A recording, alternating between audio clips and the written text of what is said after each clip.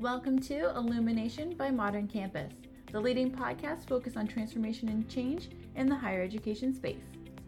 On today's episode, we speak with Jeffrey Roche, who is Senior Vice President of National Healthcare Practice and Workshop Partnerships at Core Education PBC. Jeff and podcast host Ahmed Alawalia discuss the gap between higher ed and industry and how human-centered best practices can help drive student engagement and retention. Jeff, thank you so much for taking the time out and welcome to the Illumination podcast. Great to be chatting with you. Yeah, thank you for having me. Wonderful to be here and Happy New Year. And to you. You know, you are a prolific podcaster. You work with the EdUp Experience team. I'm really glad we managed to find some time here to welcome you into this show. You have an interesting career path. If you look at Jeff's LinkedIn profile, and I would highly recommend you do look at Jeff's LinkedIn profile because he posts some really interesting pieces. You've sort of straddled that line between the healthcare space and the higher ed space, which is not particularly uncommon. And I'm curious what your thoughts are on the similarities that you've seen between those two industries. Yeah, it's really interesting when you've spent time in both, because what you'll actually find is to your point, there's a lot more commonality than people realize. One example is both industries lack really the desire to innovate.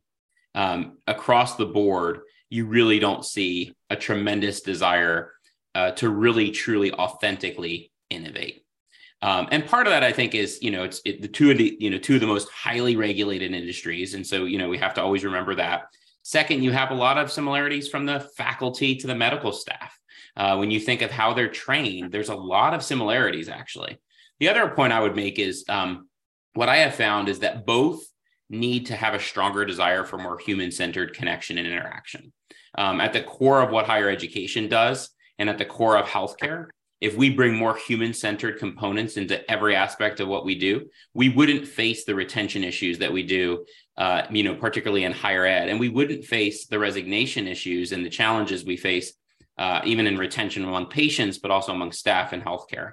So to me, there's actually more similarities than differences, which is why, for me, it's actually been a blessing to be in both because I can completely understand how to work with both of them. I want to dive into that a little bit because I love the idea of sort of human-centered practice and human-centered focus. Could you define that concept a little bit? Like walk through what you mean, how it plays out, what it looks like? Yeah, absolutely. I mean, I think if you look at the core of a human-centered practice, both industries were actually created around the idea that in higher ed, we should be student-focused all the time. And in healthcare, we should be patient-focused at all times. Now, when you roll that out and kind of think about what that looks like, it's the fact that in every interaction, whether virtual or in person, every communication, however that communication is delivered, everything that's done, every decision. In fact, I don't know if you've had the privilege to read,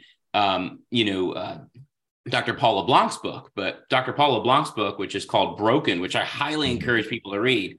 Dr. LeBlanc actually tackles this issue head on. And one of the things that he encourages us to think about, which I highly recommend as well, is that in healthcare and higher ed, we should always be thinking about every decision in higher ed around, is this the right thing for our students? And in healthcare, is this the right thing for our patients? What has happened, as you know, is both industries have become more commercialized. And when we become more commercialized, we sort of lose the human elements. And while I understand external forces, economic pressures have caused that, if we go back to the basics of all those human-centered components, we will increase retention. We will increase enrollment. We will actually see a better experience for our patients. And so for me, it's that meaningful, intentional engagement. It's interesting. So as you think about the concepts of retention, why does a modern healthcare environment, a modern higher ed environment, why does retention need to be a top of mind focus? Like, why is that something? Because it's, let's be honest, not in both industries, there's this mentality that consumers are lucky to have us. Whether it's a patient, whether it's a student, both industries have really been built on this notion that folks are fortunate that we're here, and I think we're very quickly in both spaces recognizing that the reality that no, there's the service component to this that we need to take seriously. It's shocking to me that service component hasn't been there consistently all the time. the idea that we in both industries have had this thought that we should that every one of our consumers should be glad that they're here, that they should feel very special, is very elitist, frankly. Even in my healthcare days and in my higher ed days, I have always believed strongly that it is about service and it is about impact. And in both industries, if we ever come to your point, where we feel like they should really be appreciative of the value of education. They should be appreciative of the value of our healthcare system. I don't disagree, but at the core, we also have to be honest about the fact that both industries were actually created for privileged people. Mm-hmm. If you really get to the core of systemically and you study it, which I have done, they were created for white privileged men, both industries. And so when you are honest about that and you peel back that onion, you can understand that we actually have to redesign it, rebuild it at all times to ensure that it's actually equitable and to ensure that it's actually meeting the needs of a very different student and a very different patient than ever before. So we've obviously, and we've talked a lot about the similarities. You mentioned that you don't see a ton of difference between the higher ed and the healthcare space, but I am going to ask you just to give us an example or two of where you do see the gaps between the two industries.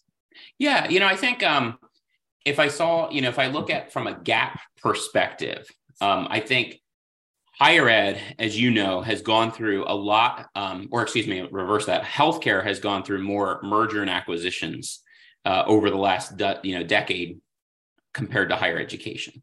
Now, we have certainly seen closures, but not to the level of closures of hospitals. Now, why is that? Part of it is the fact that the funding of healthcare has changed much more dramatically. The move to value-based care, the continued elements of the Affordable Care Act, which were actually very positive, caused some changes in hospital systems that weren't innovative, weren't progressive, weren't going back to the basics of human-centered, suffered. I will also say that, when you look at the United States from a healthcare perspective, most of the country is rural. Most people don't always realize that, but most of the country is rural. What's interesting is that higher ed has a lot of rural colleges and universities that also face a lot of those challenges too from a funding perspective. But healthcare, because it touches every patient, you hear more about it. And so what I have always said is that I believe very strongly that unfortunately higher ed is on the brink of what healthcare has faced. We will see in this next decade, if not sooner, more mergers, more acquisitions than ever before. Now, whether those mergers and acquisitions come from higher ed to higher ed, I'm not so sure. I actually believe they're going to come from healthcare acquiring a college or university, or private business, which we've continued to see as well. So one of the topics that you write and speak on regularly is sort of the work-learn ecosystem, creating those streamlined and seamless pathways between and across the education and work and employment landscape. So I'm curious, just at a very high level, what some of the most common skills gaps that employers in the healthcare industry tend to see from candidates coming into the space. Yeah. One of the things that I will say that we always see in healthcare, and it's not uncommon in other industries, is really that strong adoption, acceptance, and embrace of the human, sometimes called the power, sometimes called essential skills, whatever you want to call them. The last thing I will ever call them is soft skills. And I would encourage people to get away from calling them soft, because that has a connotation that's not appropriate when we really think about what those skills mean. So we're talking about empathy. We're talking about effective communication. We're talking about the ability to work as a team. So many people still just don't have those components. And I think, the other element around work-based learning that I speak a lot about and encourage people to really hone in on is, as in all industries, we are facing, and this is global, we are facing not only a skills gap in many cases, but we're also facing this dichotomy where we are not embracing all the different generations in the workforce. And so, when you look at the workforce, it's more diverse. There's more multi-generations than ever before. We've got to hone in. We've got to celebrate that. And when I speak with the younger generations, I always say to them, own it, own your generation. Don't let other people define you, because as a millennial, people want to define who I am. That's the last thing I let them do. Absolutely. And why have we indexed so hard on technical skills and technical competency? It's I think if you think about the post-secondary value proposition for the better part of 3 or 4 decades, it was the development of these power skills and like professional skills, critical skills that people need to succeed in the workforce. And then, the technical skill development happened over time. And we seem to have flipped that script where we're really indexed on technical capabilities, but then you have this gap when folks come into the workforce. Yeah, I think in many ways it's that element where, again, higher ed needs to do a better job of listening to the needs of business and industry. And at the same time, business and industry needs to do a better job of collaborating to influence the educational process. So both industries, from my perspective, have not been intentional to help one another in a manner that comes back to helping not just the students, but their future employee. And so, that's what I have found through all this work, is that we just haven't been intentional on both ends of this sword, that at the end of the day, to your point, one day it's technical, the next day it's essential or whatever leadership skills. Well, at the core, they're both important. But if you can't operate as a human being in the workplace, you're already going to be at a disadvantage. And I'm a firm believer that there's a character element of that's familial. I mean, family has an important part. Education has an important part. But the other point I'll make there is, I think in the workforce side of this, we have also had this belief that if they don't come prepared in that way, well, we're not going to help them. That's where employers make a mistake. They also have a responsibility to do personal development, do professional development, do leadership development. And so that's how I would argue it, from that vantage point.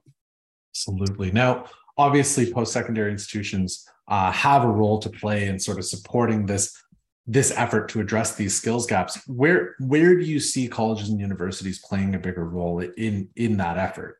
Yeah, I think, look, I mean, at the core, college university is a learning lab. And so I think, my guidance and all the work that I do with college presidents and university presidents is you have to really think hard about where do you sit today from an asset determination from a business and industry connection. If that is not a major focus, and let me kind of dictate what I mean by that. If you say you're going to business and industry for advancement, that is not what we're talking about here. Yes, advancement is important, but intentional engagement around skills gaps, intentional partnerships, public-private or public-public or private-private partnerships, whatever those look like, they have to be very focused on the future of work, the future of education.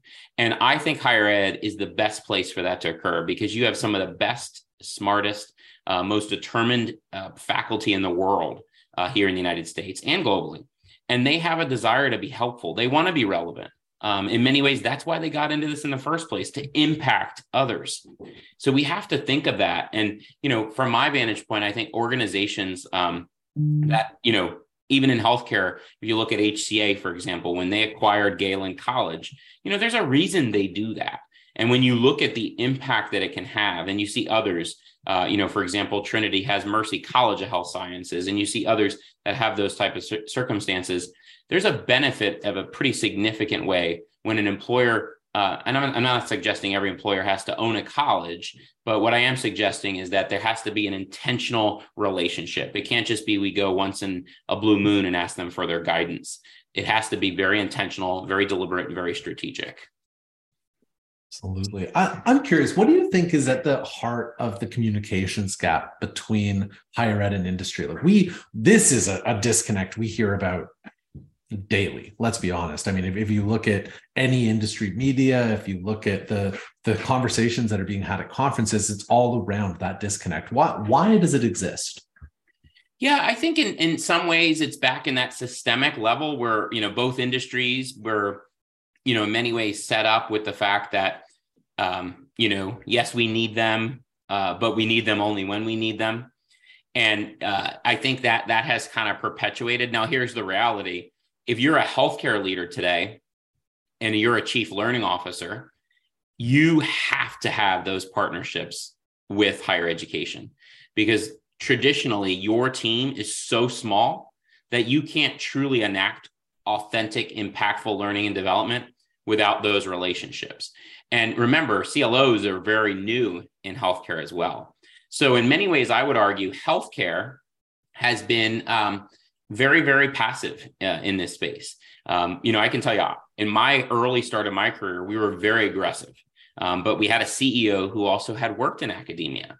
And so I think when you have people who understand both, they know that if you don't develop pathways, if you're not intentional around clinical pathways or non-clinical, because you know what, we need people in every place of healthcare. Look at the data. The reality of it is we just haven't done it. And the other point I would make is that healthcare has been too comfortable for so long. And I would often say, I think a lot of other industries have as well. That's going to change because we see the new leaders that are coming in. They are very different than the more traditional leaders. And we got to get out of this comfortability. We've got to innovate. We've got to transform. And we've got to be willing to kind of challenge the status quo. Absolutely. So we talked a little bit about, I guess, this focus shift among post-secondary institutions from being oriented towards professional skill development to technical skill development. And, now the demand from employers is, wait, no, we don't. Yes, we need technically proficient people, but we need them to be successful in the workplace.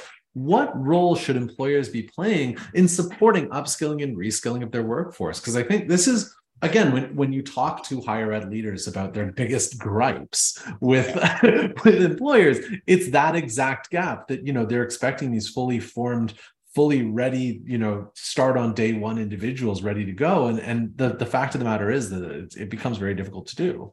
Yeah. I was reading something earlier, which, when you really think about this, it represents where both industries have a lot of work to do. And it deals with, the idea that so many students want to go, but if they have children with childcare, all those challenges, there's a big significant hurdle for them. Employers need to own this. When you have recruitment challenges, you have retention challenges. At the core of that, educational investment is one of the most important things that an employer can do for an employee. And I'm not talking about the 5250. In fact, I'm sick and tired of hearing about the 5250 because 5250 from an employer reimbursement was designed a long time ago. 5250 doesn't go far for anything. And so I think employers need to be very intentional and authentic about coming up with new ways to fund education. I've seen some of this. I mean, I'm working with some healthcare systems across the country that are using their foundations to be innovative around new pathways. That's the models that you have to think about. Now, I would argue to go further, find your money in your operating budgets, be intentional. But the other thing I would say is that besides the tuition reimbursement side of this, there's also the element that an employer has a responsibility to develop the team. And develop the members of their organization. And so, again, that's where there's an amazing opportunity. Instead of bringing in these high expensive consultants to talk about leadership development, go to the faculty at your local university because they got the expertise. They can share with you, and you can create a great relationship that can, in the end, benefit them. And guess what? Students have a good, or your employees have a good experience. They're probably going to want to do a college experience there. Maybe they'll get their master's. We'll help fund that. The other element that I would say, and I talk about this all the time too, is we can't sit here as an employer and say we've got skills gaps, but only fund college degrees. We still have a model where overwhelmingly we only fund college degrees. Yes. We've got to fund certificates. We've got to fund certification programs. We've got to be willing to look at boot camps. This is 2023. This is not 1990 and 1985 when we came up with these models. And it's way past time that we change them. And that's where I think employers need to step in healthcare, but all industries. So, let's talk about that a little bit. What do employers need to do to make that feasible? Is it a matter of changing the way we do tuition reimbursement? Is it changing the way that programming gets funded in the first place at the institutional level? Like, what are a few models that you've seen that you think could be replicated in other places? Yeah, I think so. Career mobility is really important. And we're seeing, organizations like Guild really do an incredible job to think of the tuition reimbursement model very differently. So tuition reimbursement can't just be 5250. It has to involve career mobility, career coaching, those types of things. And so I applaud and salute the Guild team because what they're doing is very revolutionary for what has been a very traditional system. Yes. Now, on the employer side, though, I would argue that if you are a CLO or you're a chief human resources officer, you have to really look at this as the transformation opportunity for your organization. At the core, your people are your most important element. That's who provide care and healthcare. It's the people who make everything function effectively. If you want to truly invest in them, it's employee reimbursement and it's true reimbursement, meaning, don't just cover 5250. Look at how you can help them achieve it. Because you know what? I'm someone that used my 5250 and got my master's degree, and I stretched it out 5 years because I didn't want to pay a dime. Well, that's a lot of students, but some can't do that. And so we've got to be willing to have a more equitable process to tuition reimbursement. The second thing is, as I mentioned, you got to cover certificates. I've worked with healthcare systems. Phoenix Children's is one who has covered certificates for their employees. That's the model that we should be going to. It's so beneficial to the employees. The third, I think, is if I were a healthcare CEO, the first thing I would do is I would remove all of this out of human resources. This function is so important that if I were an employer, I would remove this out of human resources. This is truly the function of a chief strategy officer, because when you look at how you transform your workforce, it can't be done in the normal human resources way. It has to be done with a focus on transformation, innovation, and strategy, because that's how you really move the needle for the organization. And education is such a powerful way to do it. Well, because what we're talking about here is how do you position the organization for growth? How do you position it for the future? And that is totally comes down to a question of skills opportunities, skills gaps, and organizational needs. How can higher ed institutions reposition themselves as workforce consultants, strategic consultants to organizational growth, as opposed to the role they sit in right now, which tends to be very reactive and more along the lines of a service provider? Yeah. Well, there's some phenomenal models and phenomenal institutions that I think without question are doing this. I mean, I'm an alum of Moravian University, and Moravian has been doing this for a very long time. And I will tell you, in my work at CORE, we're working with 11 institutions that are very intentional around this. Just today, recently, for example, Siena Heights University, announced their work, very intentional strategic work in the workforce development space, which is, to your exact point, is thinking about this idea of how do you become that important arm of industry. Regis College has done this. Greensboro College have done this, among many others. Now, to your exact point, it is a shift. And sometimes that shift can appear uncomfortable to faculty. And, this is where I think you have to have board leadership and presidential leadership to help the faculty understand that you're actually going to create new pathways. You're going to create dual enrollment pathways. You're going to create college and high school pathways. You're going to create prior for credit learning pathways. All of the things that become sustainable solutions for higher ed. And the one point I'll conclude on this point on is when you look at the money that is available from an industry perspective in corporate training, that's the biggest opportunity higher ed has. You have entrepreneurial faculty who oftentimes have their own small businesses because they don't make enough necessarily in their faculty role, who do this work. Why not incentivize them and create a model where they can be the best that they can be and become the corporate training provider for all those employers in that region?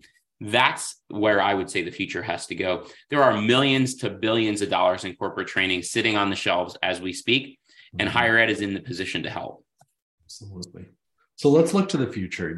As you've obviously tracked the evolution, transformation of the work learn ecosystem over the last 10 years, where do you see it continuing to go over the next decade? Yeah, I think without question, we're going to see not just true embrace, but really an explosion of prior for credit learning and dual enrollment. Because I think when you look at institutions who truly embrace that and have done it, they have not only created new revenue streams, but they have actually created models that employers are paying attention to, because employers are then able to see the new pathways that they can get their future workforce. The second thing is we're going to continue to see this move to different ways of education. And, employers are going through this too. They used to always have in-person, trainings. Well, now it's more virtual. And so we're going to continue to see that. And that means more VR, more, augmented reality, which I think is great.